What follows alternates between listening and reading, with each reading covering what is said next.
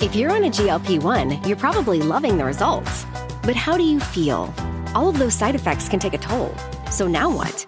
Get to GNC. We'll help with solutions to address those side effects and keep you going on your journey. GNC.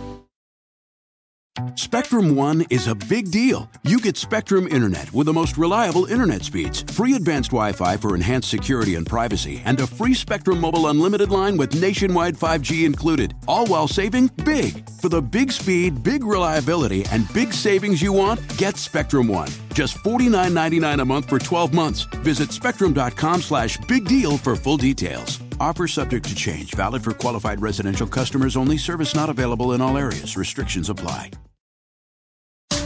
Welcome to The Megyn Kelly Show, your home for open, honest, and provocative conversations.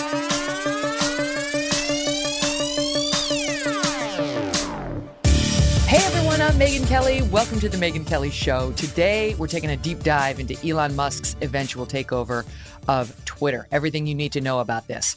What's happening inside the social media platform? Who are the big winners and losers? The big winners and the big whiners. What's left, or what's behind, I should say, the left's total meltdown over this. My God, get yourselves together, people. And what does it mean for banned conservatives, including former President Trump? God, my team gave me the list of people who've been banned. I forgot how long it is. Do you know, we're going to talk about James O'Keefe today and Project Veritas and this tape that they've gotten their hands on. He's banned. Project Veritas is banned. So many people are banned. Like they get banned and then you kind of forget about Marjorie Taylor Greene. She's banned. Trump's banned. Anyway, we'll get into it. What happens to them? Do they come back to life? Is there a resurrection? And speaking of people who have been banned on Twitter, we're very excited to have one of the key players in this story.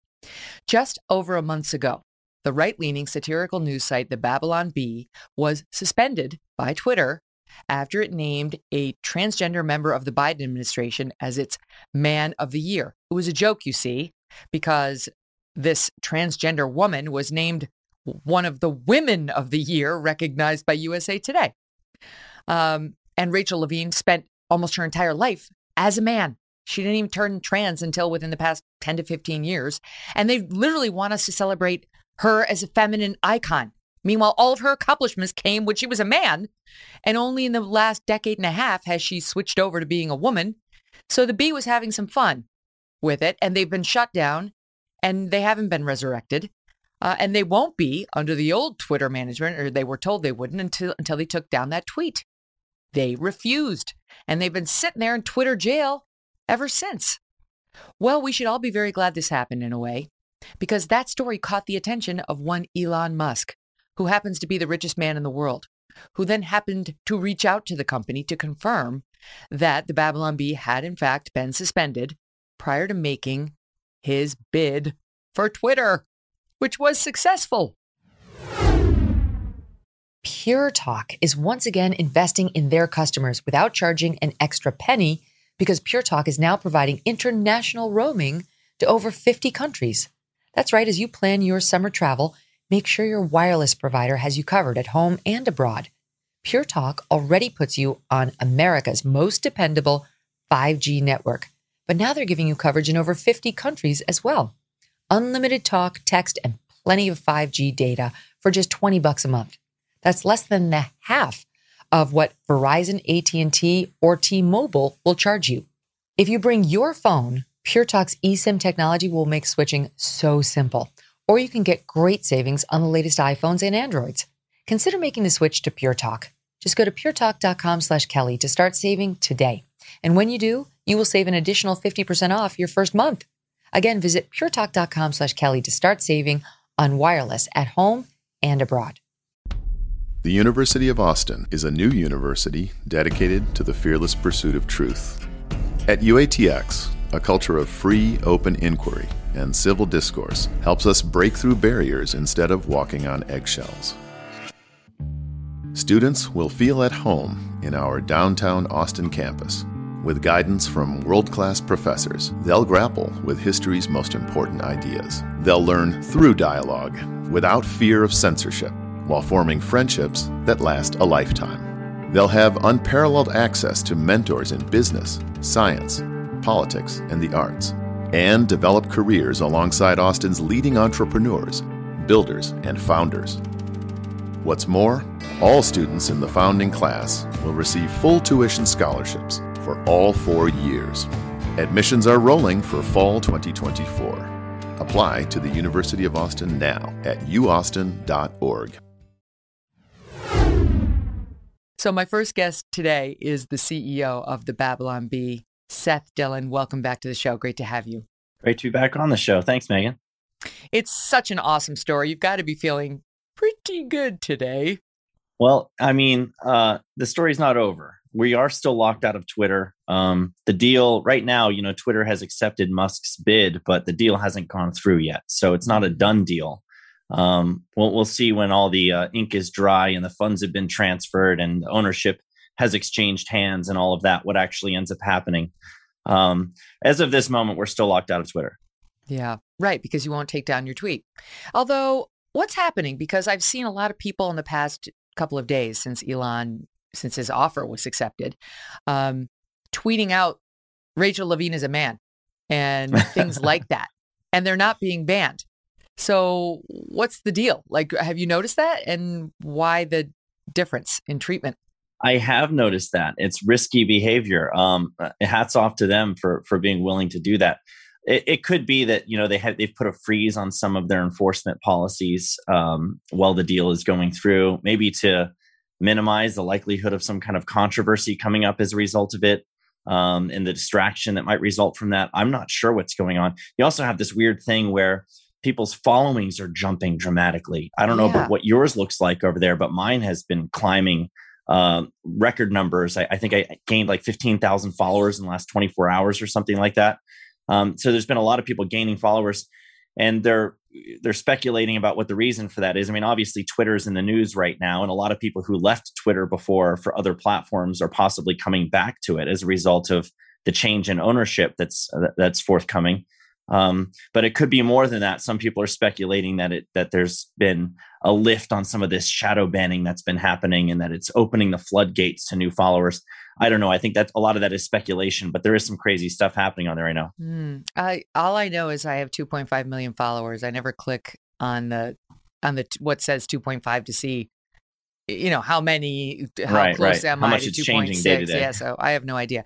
I definitely did not go from 2.5 to 2.6. So we know I didn't gain 100,000 overnight. Although Ben Shapiro was just saying on his show, he gained something. He said, quote, something like 200,000 overnight. So I do believe there's some messing with the algorithm, and sort of it's a cleanup. It's a cleanup in aisle 7 before the new boss comes in, and then he can see all that they've been doing, and it's not going to work because he's going to see it. That could be the case. I don't know. I don't want to speculate because I don't know what's going on behind closed doors. But a lot of people are speculating that there's a lot of documents being shredded right now, and a lot of cover up that's happening, and things that they don't want to be exposed. Ultimately, they're not going to be able to hide all of that. And it does sound like Musk wants to make the algorithm open source, which is really interesting. But yeah, I mean, back to what you're saying. I mean, it was a good day for free speech. I think that a lot of people who love free speech, people who love this idea that we should be able to express ourselves openly and freely and not have restrictions. People who agree with Twitter's terms of service, by the way, in their mission statement, which says that they don't want any barriers to free expression. If you don't want barriers to free expression, then it was a good day, because it sounds like Musk is actually going to make sure they live up to that statement. And I don't think they have been up to this point. So can we jump back? So you got banned on Twitter, and not banned, but I guess your account's been suspended. So you're not able to tweet out the funny things that we love the Babylon Bee for. And it's conditional, right? They've got you like a hostage situation, saying you will delete the tweet or your account will remain our hostage. And you refuse to delete the tweet. So good for you, by the way. Love that. It happened to Charlie Kirk, too, who said he was making a similar point about Rachel Levine, saying that she's actually a biological man. And he got locked out as well. So like they're big on like, I don't know. I don't know if it's because you named her specifically. Like they're not actually that clear about how they apply their policies. But you get suspended. So what was the next iteration of that as far as Elon Musk goes? Well, the next iteration of the suspension, like where's what was it the gone next from thing? there? No, like what? So then you find out that Elon Musk has taken an interest in your suspension, and he only follows like 100 accounts, and you guys are one of them. So you must have known that, but like it's quite different when you find out, wait a minute, he's actually personally taking an interest in this somehow. Yeah, well, I think that he likes our content. He's interacted with our content quite a bit, and he noticed that we'd stopped posting it. And this is the crazy thing, by the way, this idea that we need to delete this tweet to get back on. Why do we have to delete the tweet? Why? I mean, if Twitter doesn't like the tweet and they want to take it down, then they can do that. They have the power to take the tweet down themselves. It seems to me that it's the submission thing. They just want you to like bend the knee and do what they want you to do and acknowledge that you engaged in hateful conduct. And it is unclear. I hadn't thought of that. You're exactly right. God, that's annoying. It takes it a step further than just simply having, if they were just to take our tweet down and delete it themselves, then it would be annoying that they did that they censored us, but at least they wouldn't be going that extra step of making us do it ourselves. I think that's taking it a little bit further than it needs to go. And it is unclear, what it is that prompts these things. I think right now you're safe calling a trans person a biological male if their sex is male. But you're not supposed to refer to them as a man. And so it really comes down to the gender sex distinction that they're trying to make. And our joke referred to an individual who is a transgender as a man rather than as a biological male. And so that runs afoul of the hateful conduct policy. I think that's the sticking point there. But yeah, I mean, Musk is a big fan of the bee. He's been following us for some time. And so he noticed when we were missing. And I think it's just, a lot of people are giving the bee credit as if we are the reason why Musk decided to buy Twitter. I think he had it in his head for quite some time leading up to this. Maybe it was just a contributing factor. Maybe it was the straw that broke the camel's back. I'm not sure. But clearly he saw that there was an issue with heavy-handed censorship and wanted to do something about it. And I think it's really interesting, too, because you have so many people who call themselves progressives. And I have a different idea of what progress means. I think there's like a really great quote that C.S. Lewis had said at one point about how if you're on the wrong road, then progress means doing an about turn and going back to the right road. And the man who turns back soonest in that context is the most progressive. Musk is just trying to take us back to the right road. These things started out, these platforms were pitched as free speech platforms when they were first created. There was not supposed to be any barriers to free expression. He's trying to take us back to that road, to get us on the right road. And so in that sense, I think this is a progressive move. I agree with that. So without asking you about your private conversations with Elon Musk, because I know that's between the two of you, did he call you personally? Like, were you, was there a moment where you were like, oh my God, Elon Musk is on the phone for me? We had a couple moments like that initially when we were trying to book him for an interview for our podcast. There was no expectation that he would respond to a DM on Twitter. And then all of a sudden he did. And he was talking to us about why in the world do you have an office in California? It's nice weather, but it's the most expensive weather in the world. There was this like banter that was going back and forth all of a sudden. It's like, okay, we've got Elon Musk on the line. What do we do? How do we get him on our show? I mean, he reached out. He just wanted to confirm that we had been suspended. And so, he wanted to have an actual conversation to confirm that instead of just, reading about it online and trying to figure out if it was actually true. Okay. It's spiraled to such a crazy place since then. When you saw that he had acquired the 9% of Twitter stock, did you think, oh my God, he's going to buy Twitter? That is what we thought. I mean, he was giving all of these public statements that were kind of just leading people to believe that he was really going to take action. That poll that he initially ran where he said, do you believe that free speech is a principle that Twitter really adheres to? And he warned people, he's like, there will be important consequences for this poll, so vote accordingly. I think he was making it clear. He told us when we interviewed him a few months ago, he told us, you don't have to read between the lines with me. Just read the lines. I'll tell you what I'm thinking, and I'm not going to try to mislead you. Whether or not you could say that that's been consistently true for him throughout the past, if you apply it in this case, and you just take him at face value, it was very clear that he wanted to get involved in a big way in Twitter very early on with his public statements. Wow. And have you spoken with him at all this week? No, we're not talking to him on a day-to-day basis. Okay. We certainly don't want to bother him while he's really busy. He's got to do this other thing. It has to complete. Yeah, we'd love to ask him to bust us out of Twitter jail, but we'll get there when the time comes. I don't think he's in a position to do that at this moment. Wait, that reminds me of the Kyle Mann skit that you guys did. So Kyle is the one who does a lot of your writing, as I understand it, and Yeah. and you guys did this little skit, sort of. Well, I'll just let it play out and let the audience listen to it and watch it. It's soundbite 1. We got thrown in here for a pretty terrible crime. We gave Rachel Levine our Man of the Year award. We were just trying to honor such a great man. Pretty heinous, right? But we're making do. We've even been able to continue publishing articles with this laptop that someone left here in Twitter jail. This is The Hunter group showers, Biden. of course, they're a little scary. I've been really careful not to drop the soap. Hey, no homophobic comments. Oh, yeah, I can't say stuff like that in here. But don't worry, I've got a plan to get out. I'm digging a tunnel behind this poster. As soon as I finish it, I'll be as free as the Taliban, Vladimir Putin, Kathy Griffin, the Chinese government, and all the other wonderful people who are still out on Twitter. What's that? I'm Elon Musk. I'm here to rescue you. It's great. And Trump, for the listening audience, Trump is in the background, just like filing his cards, because he's also in Twitter jail. So I think that's actually going to happen. There's zero doubt that the Babylon Bee will come back if this sale concludes, and probably even short of that, because I think Twitter is being just publicly dragged right now in such a way that it's going to have to, even if this falls through, they're going to have to re-examine the way they've been approaching their business model, because there's too much anger at them over the way it's been. Don't you think? I mean, this whole thing has really served to expose just how biased against conservatives they are. I don't think that would result in them backing down on it, though. I mean, look how they're reacting to Musk. It's the most interesting thing that they're all up in arms that they're not going to be able to censor everyone as much as they have been. And it's a funny thing, too, coming from people who've been assuring us that they haven't been censoring us up to this point.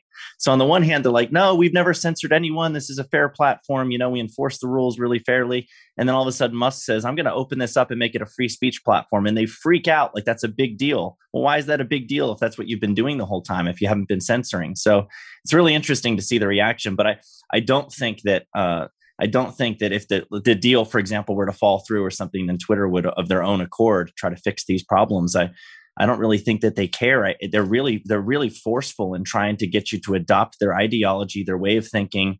They unapologetically will try to say they know what's real, what's fake information. They know what's good and acceptable speech and what's hate speech and what's unacceptable. And they're happy to shove that down our throats. All right, so this may sound like a weird question, but explain why you think it's important for the Babylon Bee to be able to say Rachel Levine is our Man of the Year. Where to begin with that? I mean, I think it's a basic fundamental truth. It's like, why is it important to be able to say that 2 + 2 = 4 when people are trying to tell you that 2 + 2 = 5 and that you have to say that 2 + 2 = 5? I mean, I think that's just what free speech is. It's like that Orwell quote. If you're allowed to say that 2 + 2 = 4, then everything else follows from there. That's freedom. I think that's just at bedrock. That's what freedom is. And I don't think that speaking the truth or stating simple biological facts can possibly be hate speech. A fact is just a fact. It's just a brute fact, and you can't try to get at the motives of someone who's willing to say a fact. So I don't know, this whole idea that we have to buy into this stuff, and this is one of the issues that I have with Twitter right now, is that they have their own ideology is baked into their terms of service. They have this ringing tribute to free speech on the front end of their mission statement. And then you dig down into the terms of service and they have a hateful conduct policy that includes all kinds of things like dead naming and misgendering as hateful conduct. And if you disagree, there's a lot of people who think it's misgendering to call someone who's biologically male a woman. They consider that misgendering, but we can't even have a debate or discussion about that. And I think that's ultimately what it comes down. If you're going to say that you're a free speech platform with no barriers to free expression, then you have to let people debate those things. And what's the harm in letting them talk it out and try to convince each other? Why do you have to tell them that they must only say or think one thing? Vivek Ramaswamy is coming on a little later, tech executive and philanthropist, and he knows a lot about this world.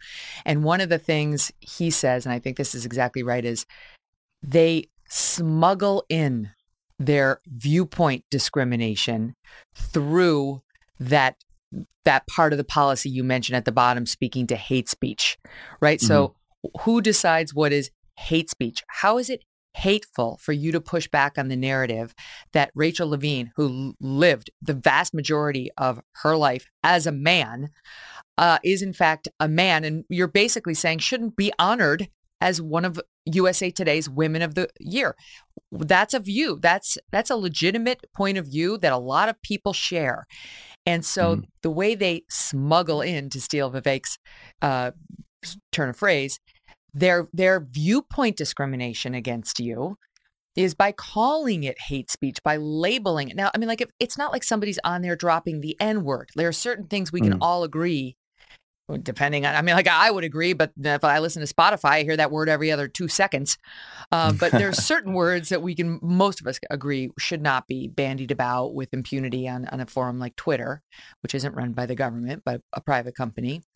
But they draw the line on anything that challenges liberal orthodoxies. Yeah, and not just that, but it also comes down to the COVID misinformation stuff, and these things are moving targets. They're constantly changing. It's not like they have like some fixed, rigid policy that's just that's rooted in reality, and you have to deal with that. They have these moving targets everywhere that you have to keep up with. And what's misinformation one day is a fact the next day, and then what's hate speech today wasn't hate speech yesterday.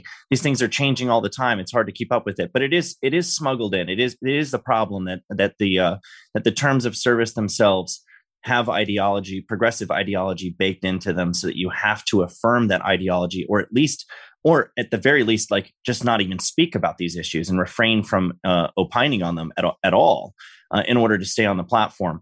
And I don't think that's healthy for democracy, especially if the platform is so large that you have tens of millions of active users. It's where most of the public discourse takes place, not just between private citizens, but between government officials and private citizens. When you have a platform at that level, and it's that influential in terms of shaping public thought, and in terms of disseminating information out to the masses, you have to be willing to have debate on that platform, good faith debate.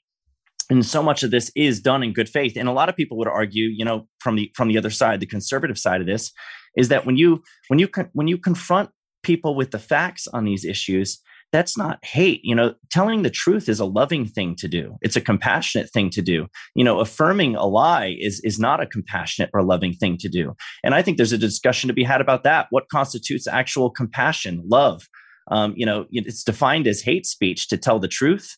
I think that's a problematic position to take, and I think it's certainly something that we should be able to debate. I think about this sometimes. Remember Dr. Keith Abloh? He's gotten in all sorts of trouble since back when we used to have him on Fox during the day.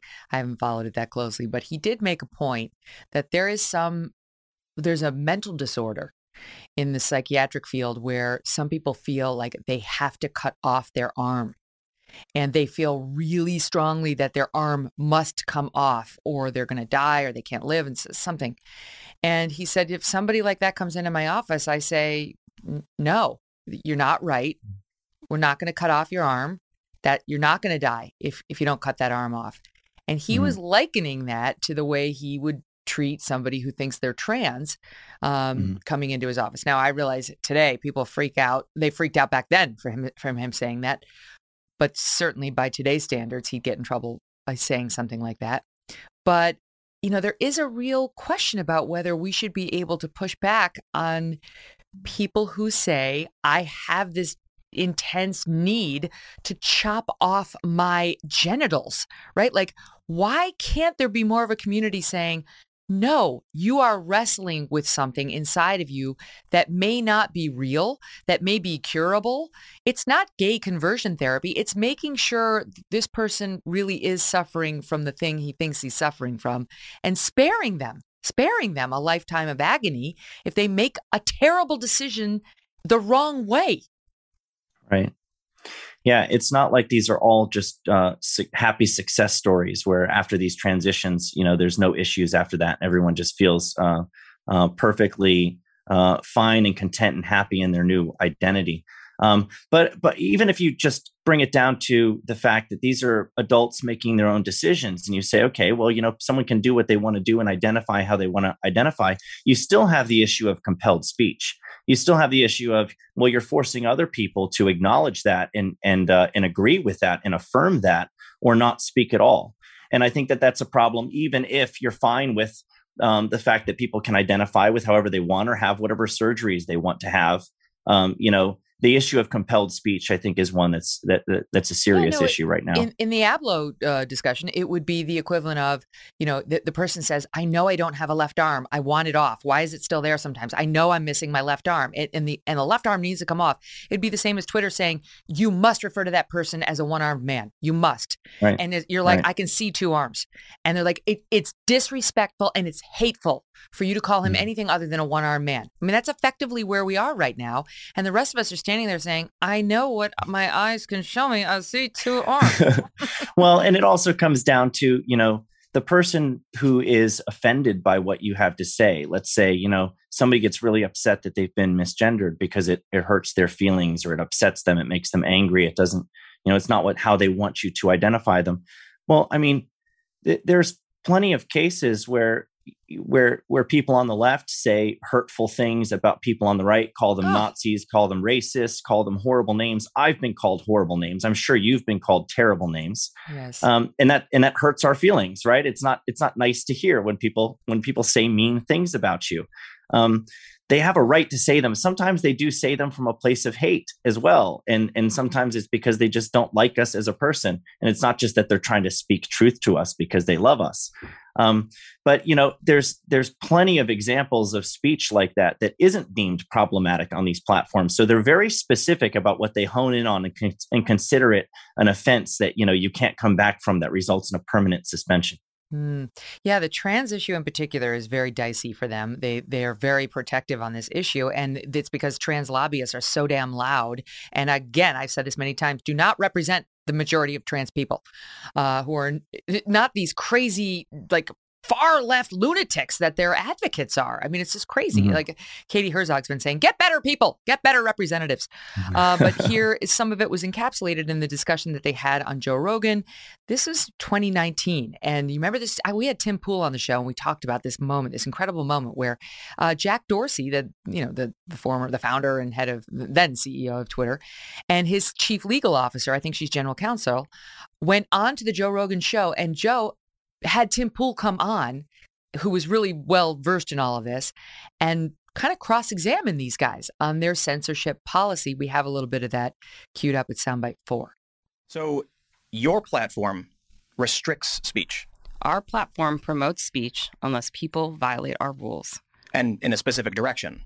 In any direction. But I don't want to say his name. The guy who calls for death gets a suspension. The guy who insinuates death gets a permanent ban. But Tim, you're misinterpreting what I'm saying, and I feel like you're doing it deliberately. It's not about one particular thing. It's about a pattern and practice of violating our rules. And you have a pattern and practice of banning only one faction of people. I don't agree with that. Recently published an article where they looked at 22 high-profile bannings from 2015 and found 21 of them were only on one side of the cultural debate. But I don't look at the political spectrum of people when I'm looking at their tweets. Right. You have a bias. I don't know who they are. You're biased, and you're targeting specific individuals because your rules support this perspective. No.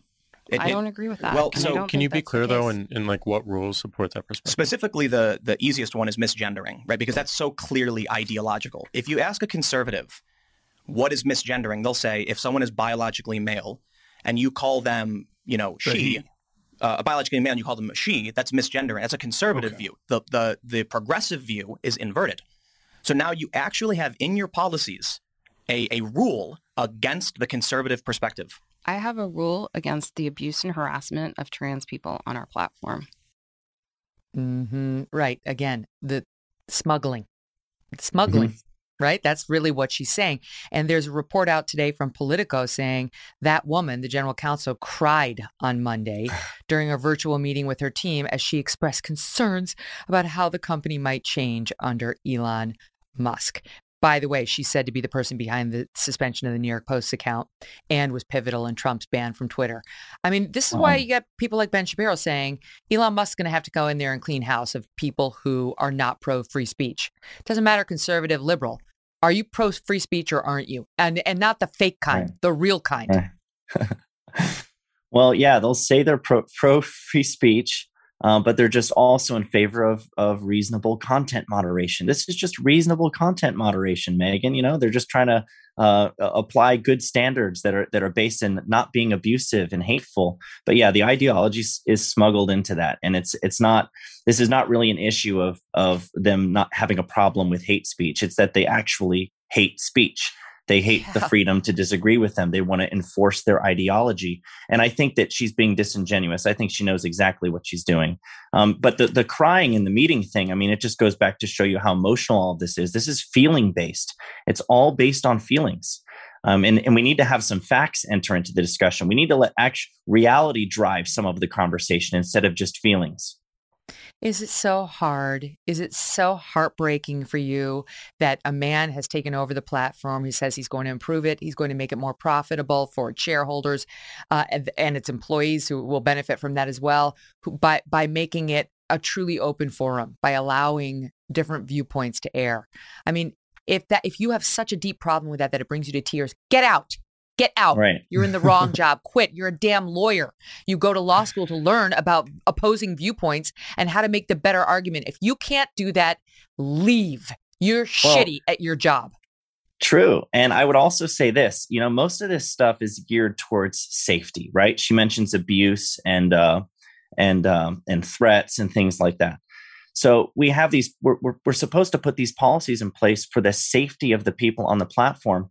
And that's another thing that I would disagree with. I think Tim made some great points there. I make similar points when I'm responding on these things. But I think this issue of safety is an important one. You can try to create a safe environment, and in doing so, actually harm people. And there's great examples of this. I think a really great illustration of it is this study that was done on public playgrounds in New York City that found that the playgrounds had been made too safe for children. And it was actually harming the children because it wasn't teaching them about risk. Mm-hmm. And this is the thing, like when you go to college, for example, and they try to tell you that you need to have a safe space when you're in an environment where you're supposed to be learning, encountering other ideas, encountering debates, and being on the receiving end of criticism, even harsh criticism sometimes. That's how you build resilience. It's how you build character. You don't want to be in a safe space where you're just insulated from all of that, or you're never going to grow as a person. You might never change your views on things where you should change your views. You're certainly never going to be challenged. So this idea that we need safety and protection, we are adults. And freedom of speech is a valuable thing. And I think that it's so condescending to act like we need to protect each other from ideas that might harm us. And instead, we should be trying to protect the freedom itself.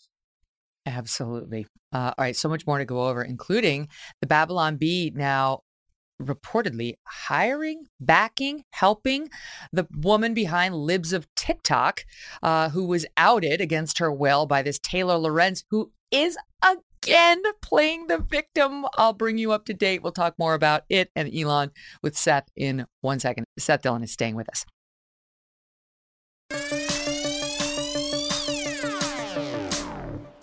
One note of clarification, not from anything we've reported, but from something that's out there.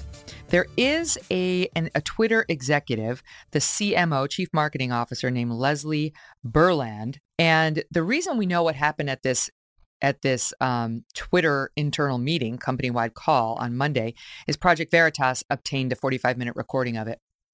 So people have been reporting on it, and that's fine. God bless James O'Keefe, because he gets his hands on great stuff.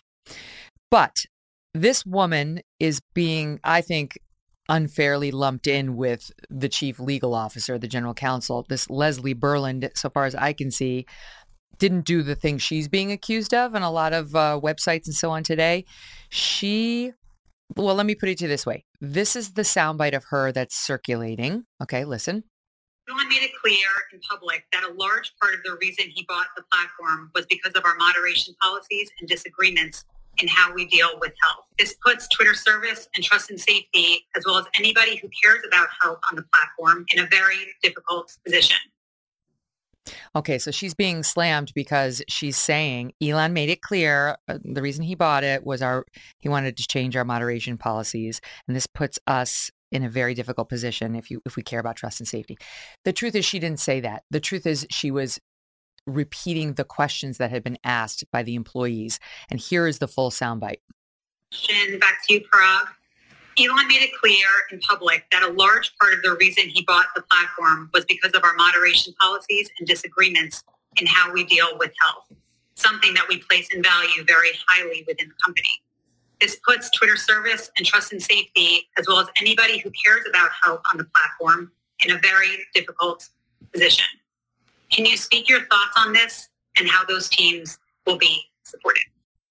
All right. So I just want to make that clear. She starts it with question back to you, Parag. She's the moderator. She's bringing the Twitter employees' questions to the CEO, and she's basically the one who has to read them. And she did clarify that in response to this, but just, we have to make sure, forgive me, but like this general counsel is a problem and should go. But I haven't seen the evidence that the CMO is in the same boat as her. So I will defend her, at least based on what I've heard so far. Okay. So let's switch gears because it's sort of related, but it's not totally related to what we've been discussing. Libs of TikTok got suspended on Twitter as well last week. And it was a very big story. And they were the subject of a long piece by Taylor Lorenz, who works for the Washington Post, who decided that they need to be outed, that they are also anti-trans and contributing to, quote, hate. And so the Washington Post decides to unleash the Jeff Bezos resources on Libs of TikTok, which is run by somebody who wishes to remain anonymous, though she did give an interview while masking her identity to Tucker and at least one other source. I don't remember. Was it you guys? I can't remember, but it was at least one other. And anyway, New York Post, I think. New York Post. There we go. So the right wing got very upset with the Taylor Lorenz reporting because it was unnecessary. We didn't really need to know who was behind Libs of TikTok. They don't do this kind of reporting for anonymous accounts pushing BLM narratives or trans narratives. It's just Libs of TikTok, which outs what libs on TikTok are saying about usually LGBTQ issues. You have stepped in some way to back the woman who's been outed as the purveyor of Libs of TikTok. What have you done? So, yeah, I mean, this was a crazy story because there's all kinds of stuff happening here. You recapped a little bit of it, but Libs of TikTok had been suspended twice on Twitter leading up to this. There were all these mass reportings where basically the account was getting mobbed and they were trying to get it shut down. So you had some Antifa groups that were leading this charge, and they were just piling on, and thousands of reports were streaming into Twitter. The safety team that she was just talking about, for reports of harassment and abuse. And the account kept getting locked. So it got locked a couple times in a row. They required that a couple of tweets be deleted in order for the account to be unlocked. So that was kind of leading up to this whole thing where there was this doxing story that was put out by Taylor Lorenz, which, was the goal of that was to expose who this person behind Libs of TikTok was. And it's very funny when you hear the interviews that Taylor gives about this. On the one hand, she tries to say, "Oh, we didn't expose any information. We didn't reveal this person's identity." But then on the other hand, a moment later, she talks about how it was important for us to determine whether or not this was a foreign actor and reveal who this person was. So which is it? Was she revealing the person or not? Let me play that. Okay, just pause your story right there because we have that on tape. I mean, it's crazy how often the left now goes to foreign actor. It was the Russians. It was somebody foreign. Yeah. That's why I had to do the reporting. We had to know if it was Vladimir Putin. Here's soundbite 5. I think it's rare to see an account gain so much prominence so quickly and be shaping these narratives in such an effective way, especially against trans people. My story was kind of long, but I really wanted to make the case like why this account mattered. And I think it's incredibly important, as someone that covers the influencer industry, to know who is exerting influence in this way. I mean, for all we knew, this could have been a foreign actor, right? Or someone we just didn't know. Oh my God. Keep going, Seth. Sorry. We didn't know. We need to know. So, she felt she's got moral reasons for why she needs to expose this person. And it comes on the heels of her literally just weeks ago weeping in an interview and saying that she had personal information exposed and how horrifying this was and how traumatizing it was for her personally to have somebody, putting information out there that she didn't want out there. But that's literally what she does professionally. And so the hypocrisy there is just absolutely stunning. It's breathtaking. But I saw this as an opportunity. Libs of TikTok is a very impactful account. And I think the work that they're doing is actually very important, because what they're doing is they're bringing to light a lot of these things. A lot of these videos are videos of teachers admitting what they're talking to their students about. And sometimes they're kindergarten teachers, and they're talking to their kids about issues related to sex and gender and things like this. So the kind of stuff that DeSantis is dealing with here in Florida, we're based out of Florida here. These are the types of things that Libs of TikTok is bringing to the surface. And by the way, this isn't like, these aren't private videos that are being leaked. These are publicly posted videos on social media that are just having a light shown on them and being amplified. And I think that's an important point to make too. But I think it's important that we see what's going on. And I think Libs of TikTok is doing something really important and significant. And so, I worked out a deal with her where she can continue to do this, even if they try to cancel her. The whole point is they can try to cancel her, but I'm not going to fire her for doing this job. So she works for me now. We've worked out an arrangement. It's not a deal between the Babylon Bee and her, but we've worked out a deal where she can actually run this account, get paid a salary to do it, and we're going to turn it into a media company. That's amazing. I love that. Good for you. You were her Elon Musk. He was yours. It's on a much smaller scale. You were hers. Well, there's an update to the story, which I kind of love, I have to say. Speaking of Tim Pool, he decided to take out a billboard in Times Square, calling her out on some of her nonsense. Our pal Jeremy Boring of the Daily Wire helped. And it's in Times Square right now, I think, right? It's in Times Square right now. And it basically says Taylor, I guess we'll show in a second. It'll come up. But it said that she doxed Libs of TikTok. Taylor Lorenz doxed the Libs of TikTok at Timcast. Mm-hmm. Hey, WAPO. There it is. Okay. Hey, WAPO. Democracy dies in darkness. Taylor Lorenz doxed Libs of TikTok, which they totally did. And then she comes back, and once again, oh my God, this woman never misses a chance to play the victim. She comes out, says, "Oh, Tim Pool and the CEO of the Daily Wire did this in an attempt to discredit my reporting." Okay, so no, right? No, they were really just doing what you just did, just pointing her out as a hypocrite. She's out there crying about getting doxxed, and she's a doxer. She says, "This billboard's it's undeniably so idiotic. It's hilarious. But don't forget that these campaigns have a much darker and more violent side." Okay, I await your update on how your life became violent as a result of this. She never provides an example. Blah, blah, blah. "I'm grateful to be in a newsroom, recognizes these bad faith, politically motivated attacks, and has a strong security team." I'll bet you she's got 25 security officers around her right now with her fake claims of the violence. So Tim Pool responds by saying, I'm not discrediting your reporting. I've repeatedly said it was justified and that publishing a name is something we can argue on the merits. I'm calling you out for lying. When you and the Washington Post denied linking to private details, you published Libs of TikTok's private address. Just own it. He goes on to say, "I'm glad to hear you are not upset and your friends and fans are also happy. It's the way it should be. You make a statement, I contest it. All of our points are heard. You on CNN, me in Times Square. Now move on." Here she is. "My family and friends are not happy. They have been subject to a nonstop stream of hateful attacks, doxing," there she goes again, "and, ready, wait for it, violent attacks. Name one." Challenge. I call bullshit. What violent attacks? You don't think Taylor Lorenz would have run to the airways to inform us all if a violent attack had happened against her friends, her family, as a result of something she wrote? Bull. Happy to hear that you're moving on. And on it goes. And with no compassion or even acknowledgement of the fact that she just did all of that same stuff, minus her fake violent attacks claim, to Libs of TikTok. Yeah, like I said, it's breathtaking. I love how you read that, by the way. The dramatic reading was great. Thank you. I mean, I wish you had the clip of her sobbing on TV. Do I you do. have that Stand one? by. We never come Yeah. to air without it. It's soundbite 6. I've had to remove every single social tie. I had severe PTSD from this. I contemplated suicide. It got really bad. You feel like any little piece of information that gets out on you will be used by the worst people on the internet to destroy your life. And it's so isolating. And terrifying. It's horrifying. I'm so sorry.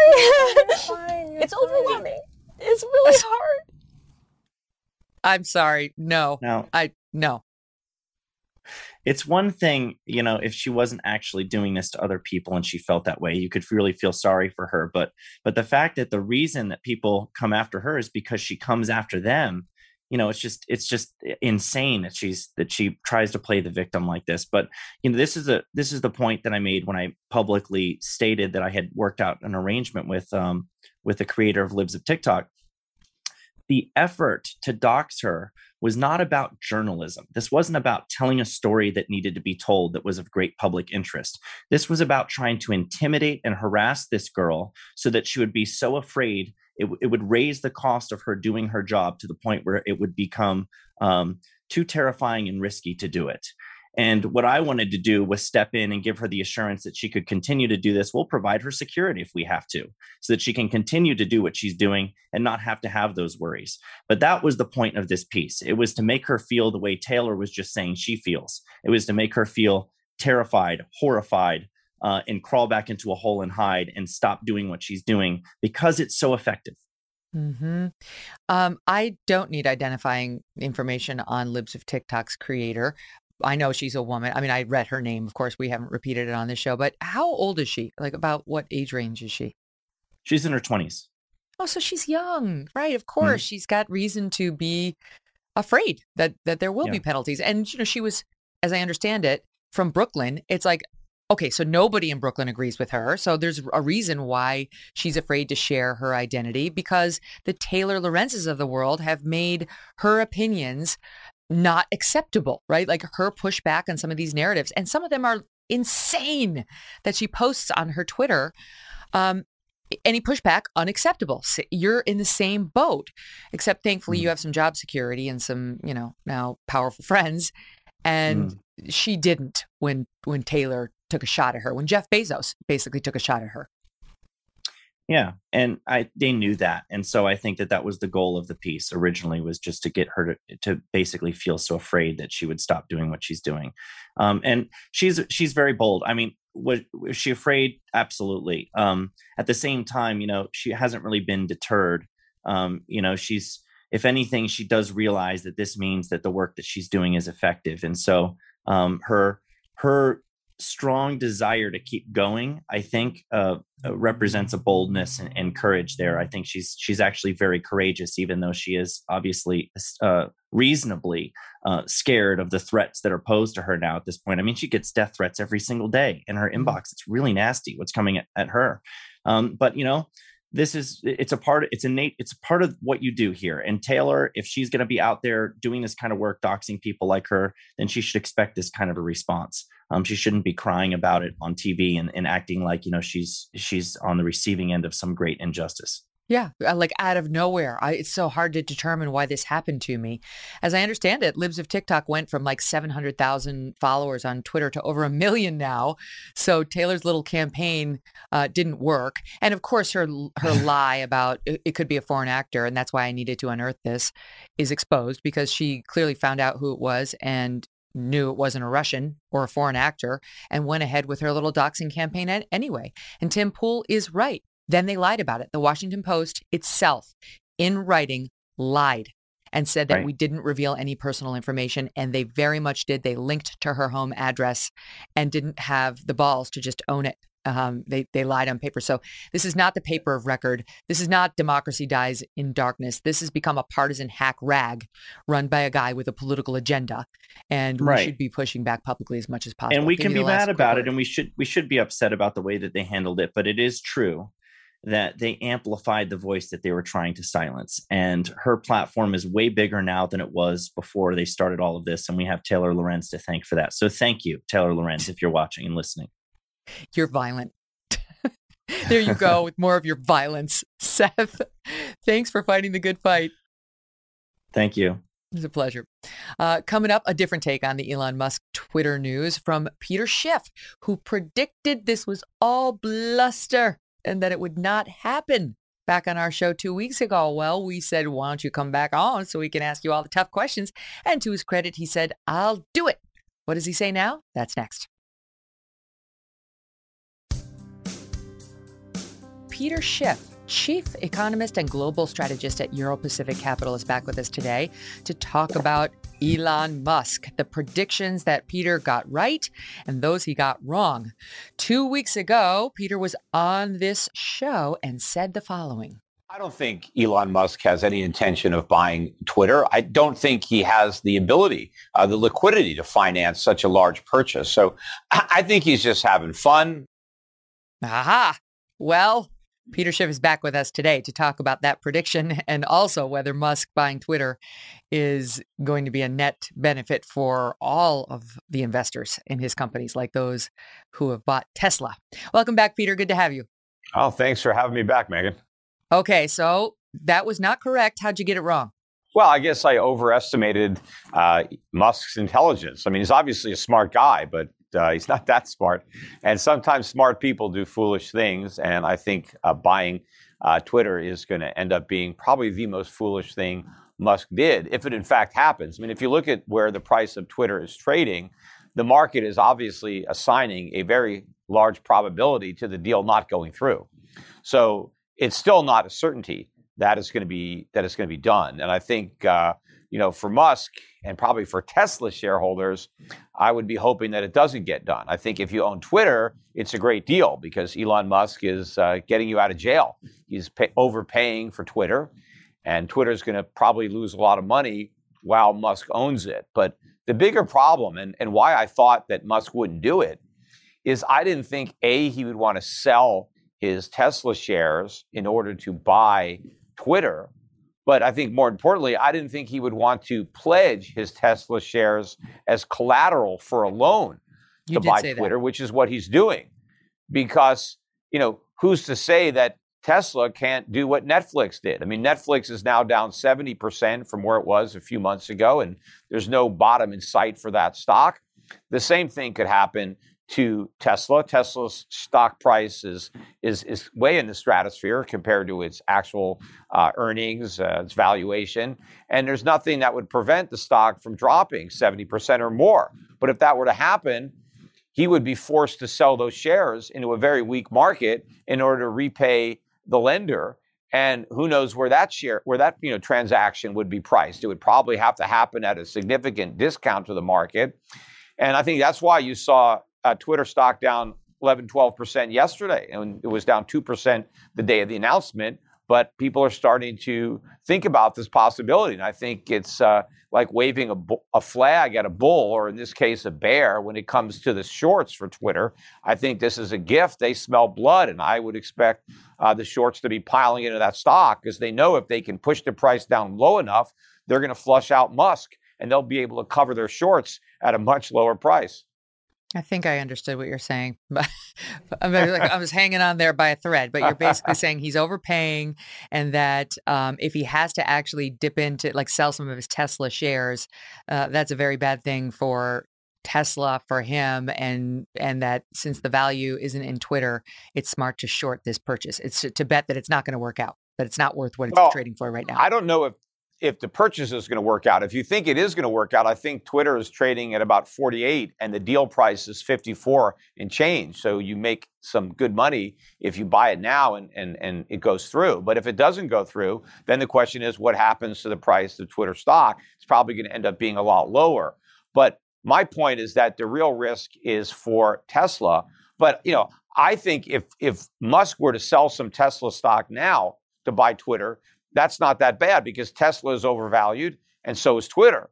The risk is that he doesn't sell his Tesla. He borrows money and pledges the shares because then he could end up selling the shares at a much lower price than the price he would get if he sold it right now, because he would be selling under a distressed circumstance where the price was significantly lower than the price he could get if he sold stock now.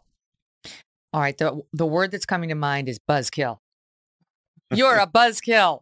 Come on. We're excited about this because we want him to take over Twitter to restore some semblance of balance in the big tech information wars. Yeah, Megan, I'm not against him owning Twitter. I mean, I use Twitter myself. I've got almost 700,000 followers. And, I agree with a lot of what Musk is saying. I mean, I would like the forum to be more open. I don't like it being policed by, the socially correct employees, the woke people who are working at Twitter. I would much rather have a guy like Musk own it than current management. So I'm not objecting to this as somebody who uses Twitter. I think it's good for the user experience. I'm just talking about it as a financial analyst. Is it a wise transaction for Musk? And what are the implications for Tesla shareholders? I mean, I think it's great for Twitter shareholders. They get a bunch of cash and they can invest it someplace else. I think it's a risk for Tesla shareholders. And I think it's a risk for Elon Musk himself as the largest Tesla shareholder. I think he's putting a good portion of his fortune in jeopardy. Now, I don't think, he's not going to go bankrupt. He's not going to be, poor. I mean, he could lose $100 billion or more and still be very rich. So I'm not worried about Elon Musk. He has more money than he could ever spend. But a lot of the people who own his stock, they may have very large positions relative to their net worths. Those people should be selling. I mean, they are exposed to significant risk. I mean, Tesla was overpriced to begin with, but now this is another factor that could significantly weigh on the share price. So we'll get into the connection between what happens with the Tesla stock and the Twitter stock in 1 second. But don't you think that Elon Musk actually can find efficiencies that were not being pursued by the current management, and that he will make Twitter better? I mean, he has a reputation of doing that at companies. I realize now he's got 3 massive companies to run, so he's not going to be all that available, but he's got a pretty good track record of choosing the right companies and making them work. Oh, I'm not saying he can't make Twitter better. I mean, maybe he could make Twitter a more profitable business than it is now. Now, will he make it profitable enough so it'll be worth the $44 billion that he's paying for it? I have no idea. But my only point is that that's irrelevant to Tesla. Tesla stock So price. you're saying, okay, wait, before we get to that, because we're going to dumb it down. So you're not saying that he's not going to improve it and find efficiencies and make the company more valuable. You're not saying he can't do that. You're saying your concerns are about the financing of this deal. And I think how it could drive down the Twitter value right from the start. Okay, is that correct? Well, the Twitter value is irrelevant to anybody but Elon Musk and his partners, because the current shareholders are going to be gone, right? They're going to get cashed out of the deal, and they walk away. Now, can Elon Musk make Twitter a more valuable company than it is today? Probably. But can he make it valuable enough to be worth the $44 billion he's paying? That's a much more difficult task, because I think he's overpaying for the company anyway, based on the assumption that he can make it far more valuable. So there's a lot of, ifs there. But again, it's Elon Musk. He can take a chance. That's his money and his partners. What I'm talking about, again, is the vulnerable position that this puts Tesla in as a company when you've got somebody with a $12.5 billion margin loan effectively against a huge position in Tesla. And Tesla is a very expensive stock. The momentum could break. The price could collapse. Look what's happening to so many of these other momentum stocks. I think Tesla was the original meme stock. Before GameStop and AMC, Tesla really was a meme stock. It was all about Elon Musk and his personality more than the actual profitability of the company. But anything can happen to change that momentum. Look what just happened to Robinhood. Robinhood is down 90%. That's the app was really popular, social media during the COVID lockdowns. This thing has imploded, and now they're laying off a good percentage of their workforce. But one stumble, one missed earnings. Tesla's most recent earnings were better, and the stock went up. But they're one earnings announcement away from a potential crash, and having a guy short or basically leveraged long in this big position is very vulnerable. Because if the price falls enough, the covenants in that loan are going to require the stock to be sold, regardless of the market price. He's going to be forced to sell that stock. And since the price has gone down, he's going to have to sell a lot more shares to cover what he owes. And why would that be bad for Tesla?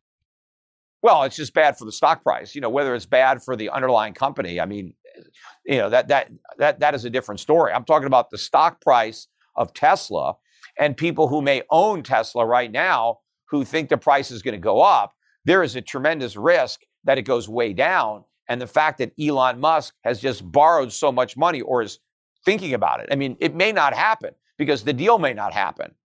And if the price of Tesla stock drops enough between now and the deal, maybe that alone will call off the deal because, Musk might be concerned about the loss in value of Tesla. So we'll see. Again, the market is pricing in a significant risk that this deal does not happen.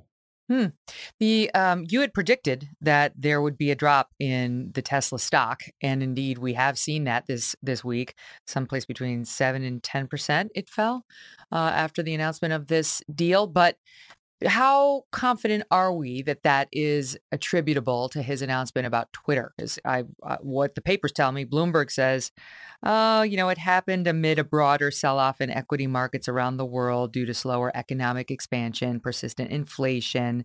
And then Barron says the broader stock market's plunge can be blamed for at least part of the decline in the Tesla stock. So how much of a factor was his announcement on the Twitter deal in what we've seen happen to Tesla this week, the stock? Well, there's certainly something to be said for the fact that it might have dropped anyway, but it was down 11, 12% yesterday, the day following the announcement. That was one of the biggest declines in any one stock. I think you had a 10% drop in GE, but GE actually had earnings that they missed on. I mean, there was no news, no bad news was released on Tesla.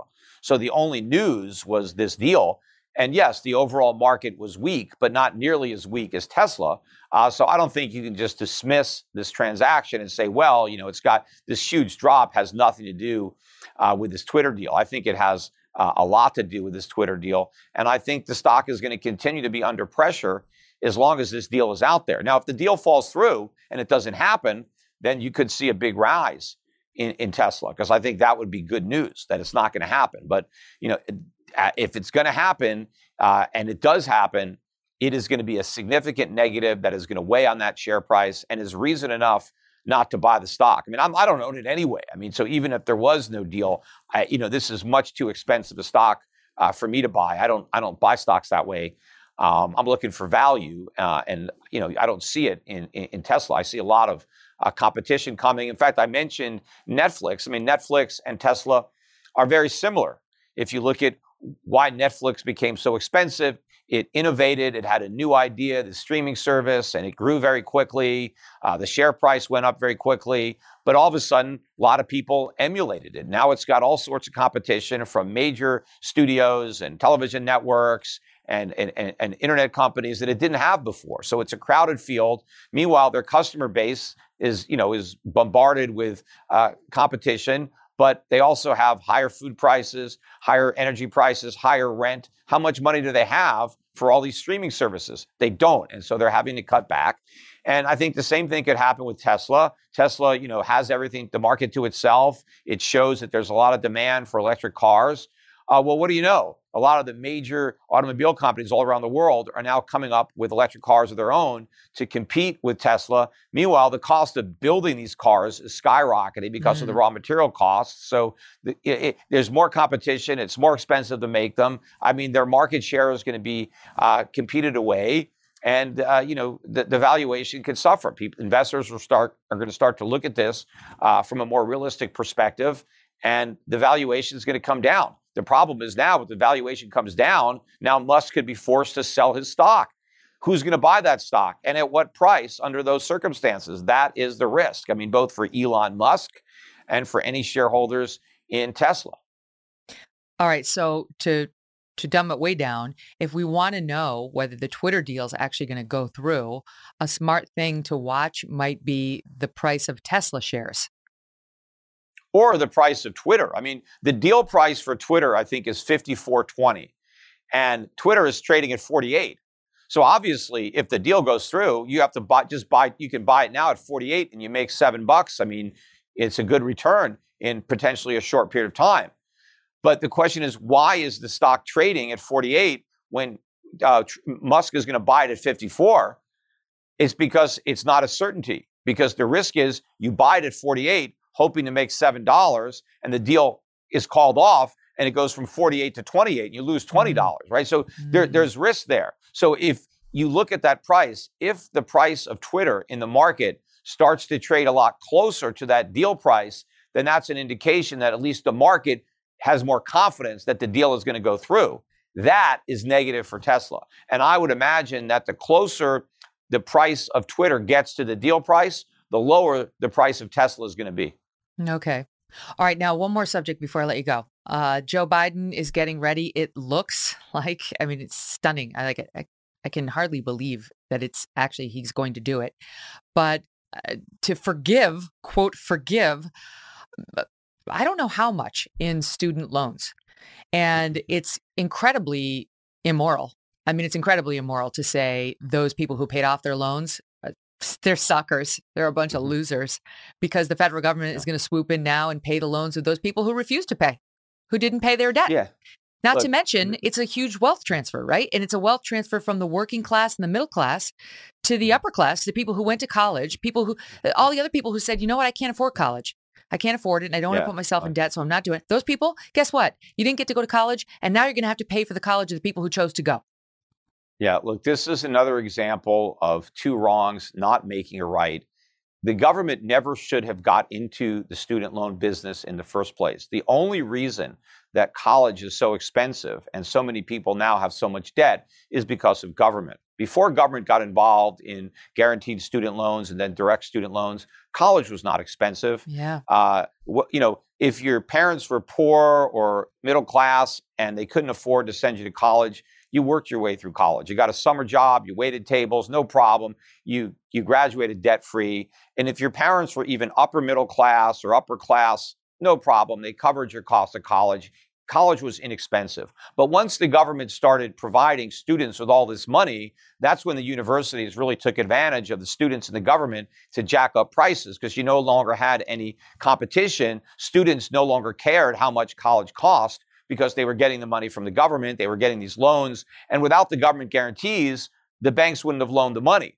And so if the students didn't have the money, then the colleges couldn't have charged so much. So now you have a situation where because of government, everybody has all this debt.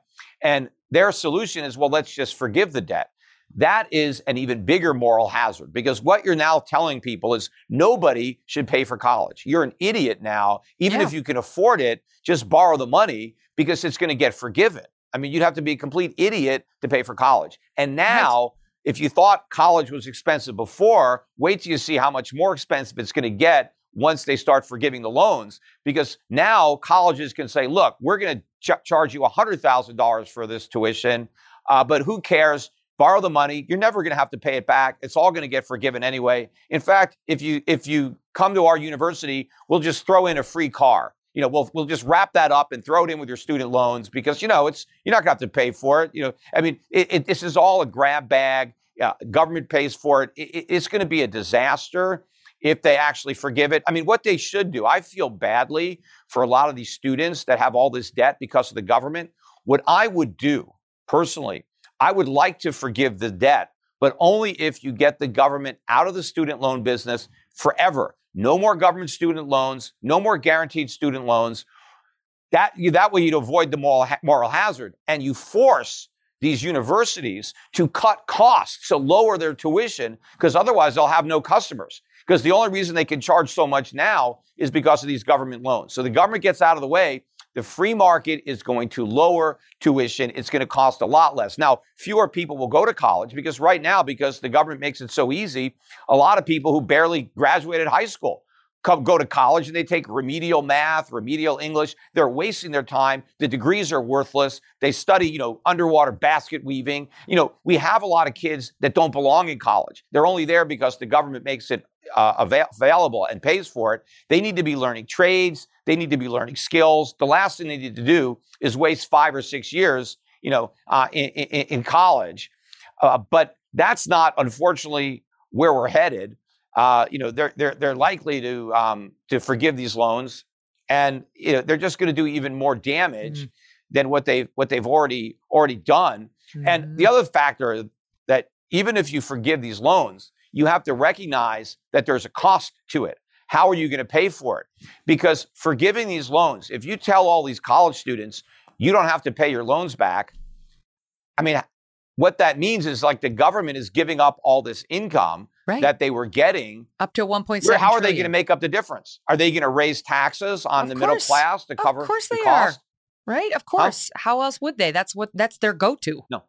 No, they're just going to print more money. Because can you imagine if you tell these students that have student debt right now, you don't have to pay the debt back. Now the students have more money to go out and buy more stuff. They can buy more cars. They can travel more. They have more spending money. Well, that's more inflation. They're going to push up prices because the government is not going to reduce its spending, even though it's reduced its revenue. So it's going to mean bigger budget deficits, more money printing, more inflation. That's how the public is going to pay for student loan forgiveness. They're not going to see their taxes go up. They're just going to see prices go up more. And now, of course, the government's going to blame it on Putin, or they're going to blame it on the pandemic or anything else. But it's government. It's this deficit spending. It's money printing.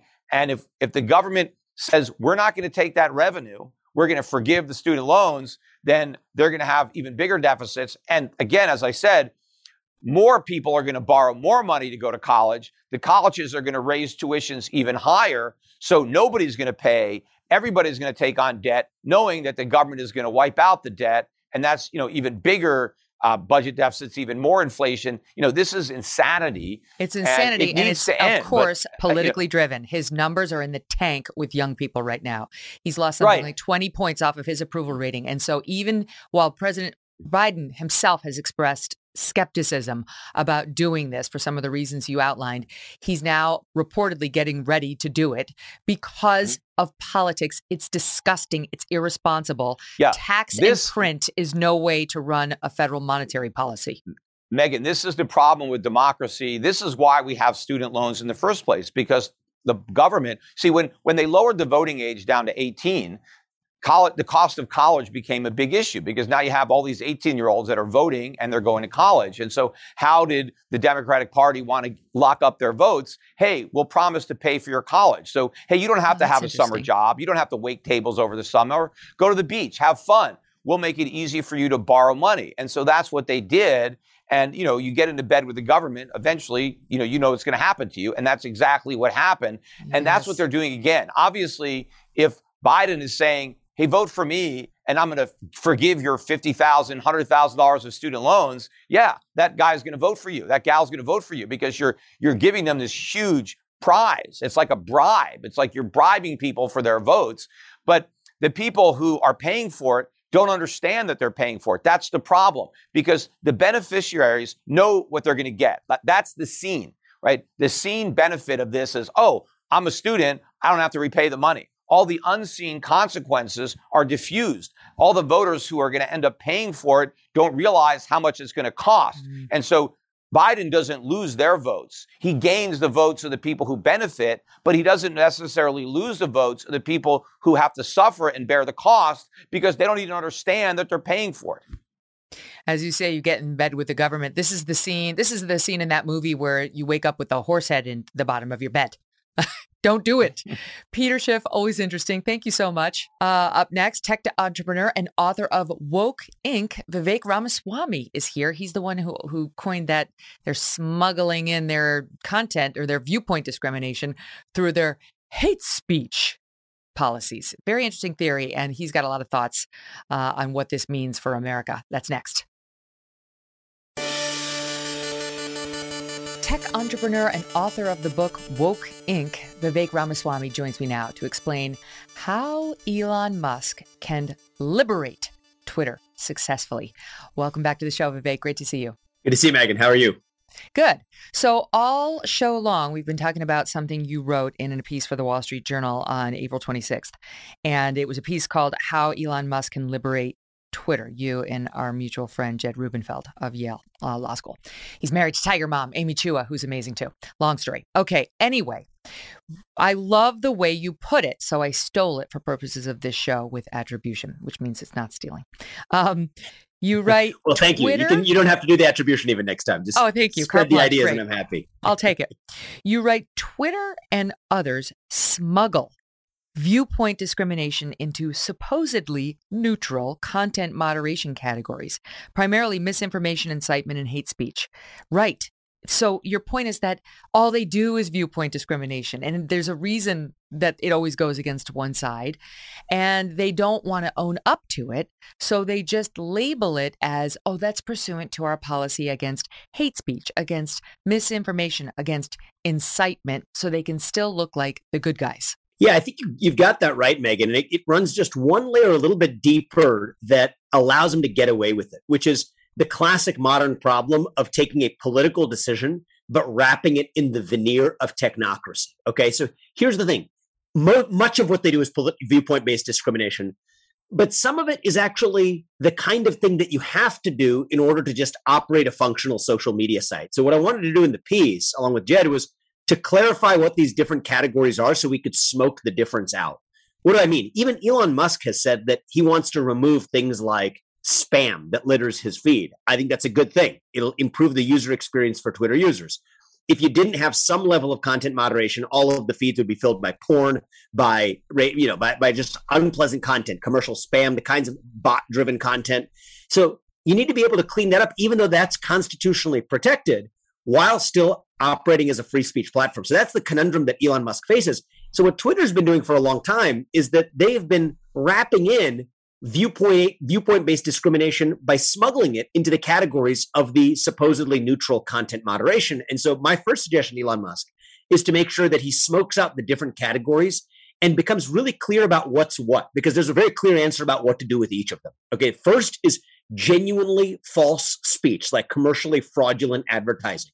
Well, there's an answer for false speech. You have to prove that it's false, but if you do, you can take it down, but you shouldn't be able to take it down without actually proof of falsity. With respect to incitement, it's a private company, but actually the legal precedents give us a good standard that Elon Musk can use. If there's really going to be an imminent risk of, say, bodily harm or unlawful activity, and it meets a Brandenburg versus Ohio test, this is time-tested stuff. It's been around for a long time. We don't have to recreate the wheel. If it meets that test of imminent harm, take it down, but it can't just meet the test of what a given Twitter employee thinks on a given day could theoretically lead to violence in the future, because that includes everything.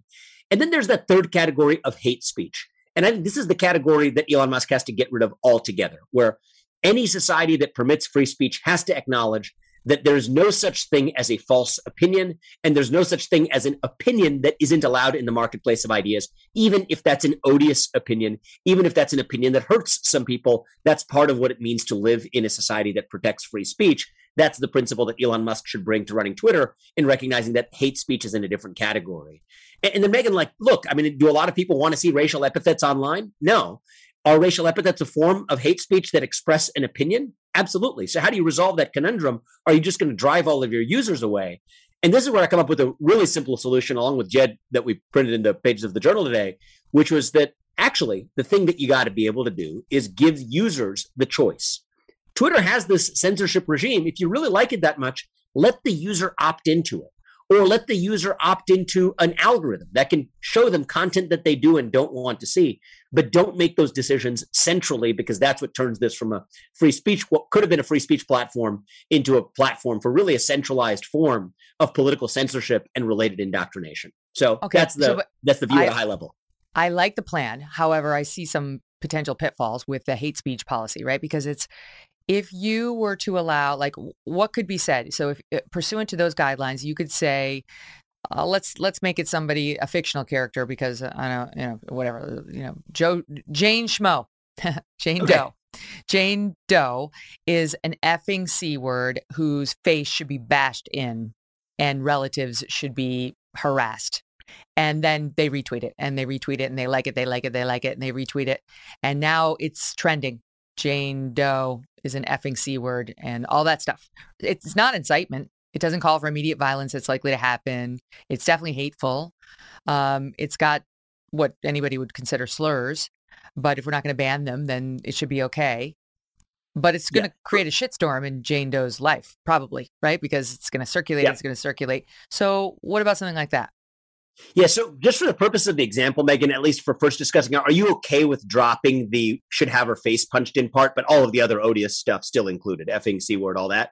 You okay to start with that one first? Like, I don't know. I'm still working it out. You want to leave that in there. You want to leave that in there. Okay. If it's because you and I agree that the government could not ban that. That would be a constitutionally the government could not statement. ban that. Yeah, the government could. Well, let's agree with that. So for the sake of the example, let's just agree that does not count as an incitement to imminent bodily harm. I agree. Okay. Let's just put that in that category. Then let's talk about it. Fine.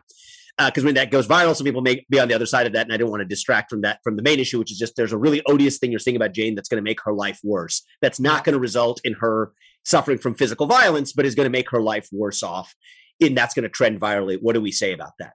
Yeah. So here's what I say about it. Most users don't want to see that kind of content on Twitter. They will have the opportunity to opt out of it. Many of them will be able to opt out of it by saying that they want to opt out by opting back into Twitter's pre-existing regime, which would have that kind of content taken down. And others, through their own user behavior, will actually be able to train simple artificial intelligence, AI algorithms that Twitter uses today to effectively show people the kind of content they want to see. That's the other proposal that we make. But at the end of the day, if there are people who really want to opt in to see the kind of content that you just described, odious content, hateful content that doesn't make me feel better in my course of living my day when I see that. So I'm not going to go search it out. But let's suppose there are the kinds of people out there who want to search that out and say, you know what, that's what people say in the real world, and I want to see it unfiltered. Then I say that is part of what living in a free speech culture actually means. We support free speech in this country not because it is not harmful. Free speech has harm. This was the same debate in 1787 as it is today, but we accept free speech and we embrace free speech not because we believe it does not cause harm, but because we believe the right way for working out our disagreements is through more speech rather than less speech, and through ultimately a free exchange of ideas that democracy and the advancement of truth ultimately depends on. So, push comes to shove. There's a lot of reasons why I think the problem isn't as big as you might be concerned about there. But when the rubber hits the road, yes, I come down on the side that somebody should be allowed to say that, and that users shouldn't be forced to listen to it.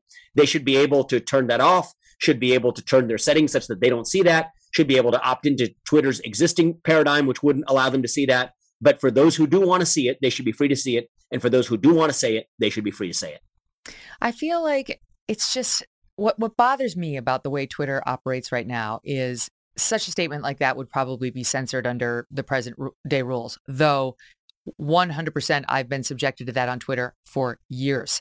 And all you need to do is go back and look at the tweets at me after the Trump debate to see that. I mean, it was absolutely vicious. And the one of the top executives of Twitter actually told me personally that what happened to me was one of the reasons they started to think about, should we be moderating some of this content more? However, it doesn't make me in favor of these moderation rules. It doesn't make me say we should crack down on speech more on Twitter, because what's happened is they've just chosen their favorite left-wing causes and they crack down on, back to the viewpoint thing, they crack down on the people who touch those sacred cows. But so Twitter didn't like what the Trump supporters were saying about me, but they were 100% with all of the liberals on TikTok calling me a racist after I left NBC for trying to get into a discussion about how the society's acceptance of blackface has changed over the past 40 years. They loved it. Twitter amplified it. They let everybody go for it, right? No problem. They had no problem with that. So I have very mixed feelings about this content moderation thing, because I think it's just going to be employed against one side if we try to say, oh, the balance of decency would prevent this. Well, it hasn't worked out so well. Let's go to the harder question. The easier question is Twitter hypocritical in the way they apply those standards in a partisan way? Absolutely they are. The examples are countless. Jed and I pointed out several in our article of the way that certain of President Trump's tweets were taken down when certain other more. Can I read that? That's a good paragraph. Let me just read that, Vivek. Sure. Right, and I'll let you finish your point, because I wanted the audience to hear this. You write, conservative opinions about transgenderism are censored as attacks on a protected group. Conservative views on COVID are flagged as misinformation. In May 2020, Twitter censored as a, quote, glorification of violence President Trump's, quote, when the looting starts, the shooting starts tweet, while leaving untouched Ayatollah Ali Khamenei's tweets calling for the destruction of Israel and Colin Kaepernick's tweets supporting the burning of police precinct houses. Claims that the Democrats stole the presidency in 2020 are censored, while claims that Russia did the same in 2016 go untouched. And of course, the truthful Hunter Biden laptop story was suppressed as misinformation. So it's such a good point about the Russians versus the Democrats, right? Such a good point. And this is an op-ed, so we could write an entire essay on just the countless list of hypocritical examples that reveal what's actually happening here is the enforcement of a partisan agenda rather than a complicated adjudication of what content moderation means. But that's the easy part. I still think the question you were getting at before is the harder question, which is interesting to adjudicate and talk about. Let's just set the rules of the road and assume that right-wing people run Twitter in the future and then left-wing people run it in the future, kind of like our federal government works. I would like to see a platform in which the rules of the road and the kind of content that makes it through to everyday users shouldn't vary as a function of who's actually in charge or the politics of the person who's in charge. And I guess to pick up the strand of our last conversation, I'd love to hear your thoughts on this, Megan, is what objection would you have, in having the position that at least you were taking, what objection would you have to the idea that the user can decide for himself or herself whether or not they want to see it? Right? Well, in a way they already can. In a way they already can, because you get to choose who you follow and unfollow. So if I actually have a very funny story about this, Vivek. You have a very funny story about this. So when I was at Fox News, there was some account and it tweeted out some thought of the day. It was like some introspective self-help type thing. I'm like, oh, this sounds like a good account. I'll follow them. And then I was getting into the elevator at Fox News and they tweeted, this same site with which I was becoming familiar, tweeted, and I quote, forgive me for going there, "the shocking truth about anal sex." I was like, okay, I need to unfollow. Edifying. Yeah. I'm going to need to unfollow. And I literally went to hit unfollow, but instead I accidentally hit like. And I was getting into the elevator. And so I couldn't unlike. It was too late. I was in the elevator. I was like, oh my God. I was like, I just liked this tweet and I didn't mean to like this tweet. And thank God, by the grace of God, the black box that is the elevator didn't allow the mistake. Oh, is that right? Okay, that's good. To go through. So I dodged a bullet. My point is, otherwise you might have had some unfollows too, and people would be a little confused about your new tastes in content. Could have been a story about that. And my point is, we do have some control. We have control now. Yeah, we have some control now. I mean, I think that in a certain sense, you didn't have the control to say that there's the person who you decided to follow, but within the people you follow are people who follow President Trump or people who follow Ayanna Pressley, who says a lot of things that may be closer to incitement to violence than what President Trump has said in the past. Yeah. It doesn't matter. You can even have it on a content specific basis.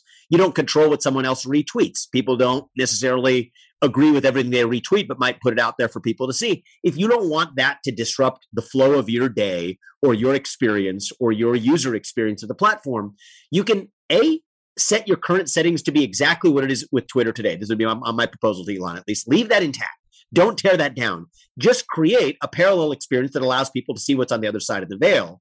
And even when you create that parallel experience, you can use your own behavior to further train what's exposed to you and not. But that is different from saying that a certain person who's expressing a viewpoint, however odious that viewpoint was about Jane Doe, that is still a viewpoint that in our society, there's no such thing as a false opinion. There are false facts. There are no false opinions. But when there are no false opinions, even if it's an odious opinion, it's one that a society that protects free speech has to be committed to protecting. And I thought Elon did a good job of this. It's easy for him to say, but I thought he did a good job of it nonetheless, to say that he believes that the people who are every bit as harshly critical of him should have a platform on Twitter just as he does. That's the culture of free speech on which this country was built. It is a culture that involves trade-offs. People have to remember, the free speech advocates included, the world of free speech is not a rose-colored, honky-dory world. It is a challenging world that exposes us to many trade-offs of the experiences we face, the risks we take by allowing people to say what they want and express the opinions that they want to express. That has costs. But starting in 1787, and by my book, every bit holding true in 2022, those are the trade-offs we accept in return for having an open marketplace of ideas that allows the best ideas to win, that allows a democracy to thrive, that allows the pursuit of truth to actually achieve its goal of adjudicating truth. Because the thing is, if we have a policy that says you can't say the thing about Jane Doe, like, and we should be bashing in the faces of her friends and relatives or of her. If we ban that, then you're going to open the door to, the trans people saying, you put me at risk and my family at risk when you say I'm actually not a woman. Right? Like that's what they claim now. This is harm. You do violence to me. You threaten me. You're challenging my very right to exist. And that's how they get these sweeping bans. They take something that seems objectively reasonable, like you shouldn't be calling for the bashing in of somebody's face, and say that's exactly the same as you saying, I don't accept your claim that you can change biological sexes or you can change genders. So it does become a slippery slope. You almost want to kind of just go with what it wouldn't be okay for the federal government to ban, Twitter can't ban. I liked your original piece with Jed, a year plus ago that we talked about on our show, which is just treat them like they're essentially government agencies and they have to follow the same rules. And then we have jurisprudence that we can just follow to figure out what's okay and what's not. Yeah, and that was an assumption baked into this piece that Elon would not be a steward for the government. Because historically, what's been happening with these platforms is that they're absolutely deputized by the party in power in the United States, now the Democratic Party, to do through the back door what government could not do through the front door. And since nowadays we have to describe everything through a rhyme, the way I describe this one is, if the what do you say? If it's state action in disguise, the Constitution still applies. That's the principle there. Actually, if you're really acting on behalf of the state, then you're bound by the Constitution. That was what we published in January 2021. Now, this piece was based on the assumption that Elon Musk is not going to be acting as a pawn for the ruling Democratic Party in the United States, but he still has some irreducible challenges for how you make it a user-friendly platform that people want to use while still protecting free speech. This was sort of a how-to guide to accomplish that goal. But exactly, the more fundamental first principle, it should go without saying, but maybe it's worth saying nonetheless, is that the first principle is that Elon Musk should be crystal clear that he will not be censoring content on behalf of the state. And Megan, it's worth remembering. I mean, just think about the context of what's going on in the world right now. Look at what's happening in Russia, okay? This is in the news. There's a major war playing out in Europe. A whole separate topic we could talk about another day. But let's think about what Vladimir Putin is doing in Russia. He has banned the BBC. He has banned all kinds of misinformation. And as the state, the party in power, transparently saying that there's misinformation about the war in Russia coming from the toxic Western media, his people aren't allowed to see it. That is what an autocrat does. That is what gives us the moral standing to be on the other side of that geopolitical struggle. But I worry about living in a society where actually what we're doing here in the name of taking down hate speech and misinformation, as decided or at least influenced by the party in power, isn't that much better. In some ways, it might even be worse because at least Vladimir Putin bans it directly. Whereas what we have here in the United States is a government that pretends not to do that, but actually influences private parties through a combination of threats and inducements and joint coordination behind closed doors to effectuate a really similar outcome. And I hope if there's one outcome of this war in Ukraine on the other side of the world, it is that we still look ourselves in the mirror to ask ourselves what it is that gives us the moral authority to stand up to autocratic regimes like Russia and China. And if we go through this war ending without us having gone through that cycle of introspection, I think it will be a lost opportunity for the rediscovery of the few strands of national identity that still define who it is that we are as a people. It's not the color of our skin or even our shared heritage, because guess what? In this country, we don't have one. What we do have is a set of shared values. And one of those values was a commitment to one side of the trade-off that we set in motion in that Constitutional Convention of 1787, when we said that we protect free speech not because it is easy, but because it is worth preserving. That reminds me, of course, we've had the Biden administration already say they're concerned about Elon's purchase of Twitter. And this is we have both Barack Obama and Hillary Clinton pushing for the online crackdown on disinformation.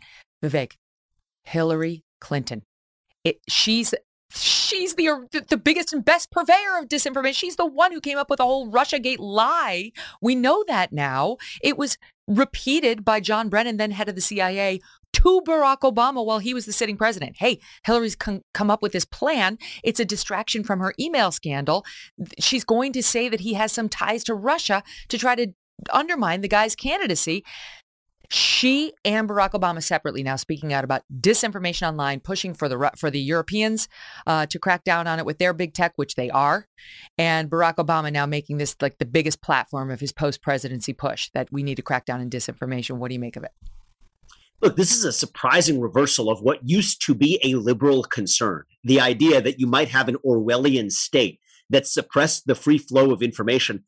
The idea of fighting against that was a liberal idea. Whether this is a liberal or conservative idea today, I don't really care about the label, but it is interesting just to see how far the so-called progressive movements in this country have come. And I also love the shift and the easy sort of, let's just say, conflation of disinformation and misinformation, which is also something that you say the words enough times, people start to view them the exact same way, kind of like equality and equity. But that's a game of language jujitsu. But what I would say here is just imagine the narrative without saying that this is in the United States, that you have a party in power in the United States that adopts a false report from one political candidate to attempt to go so far as to plant a mole in the opposition party. And then when that opposition party takes over, but then when you regain power 4 years later, you're also working behind the scenes to threaten private companies to take down information that otherwise could prevent the opposition party from getting elected, and to take down misinformation that's defined by the party in power, and to take down hate speech that the party in power doesn't like. This would be something out of a George Orwell novel. Maybe it will be something out of modern day Russia or China. And yet reveal the curtain and ask which country is actually doing it. That's a description of modern day reality here in the United States of America, Megan. That's and right. I think that is chilling. I think it is chilling. And it is, am I disappointed that it has to come to an actor in the private sector or a set of actors in the private sector to be able to stand up to this, which is fundamentally a problem with our civic culture and even the state itself? Yeah, it's disappointing that that's where we are. But at the end of the day, I think we're getting pretty close to the last line of defense on basic principles like free speech and open debate is something that we preserve and protect from state intervention or from state corporate intervention. And there's, by the way, a word for the merger of state power and corporate power. That is the definition, textbook definition of fascism.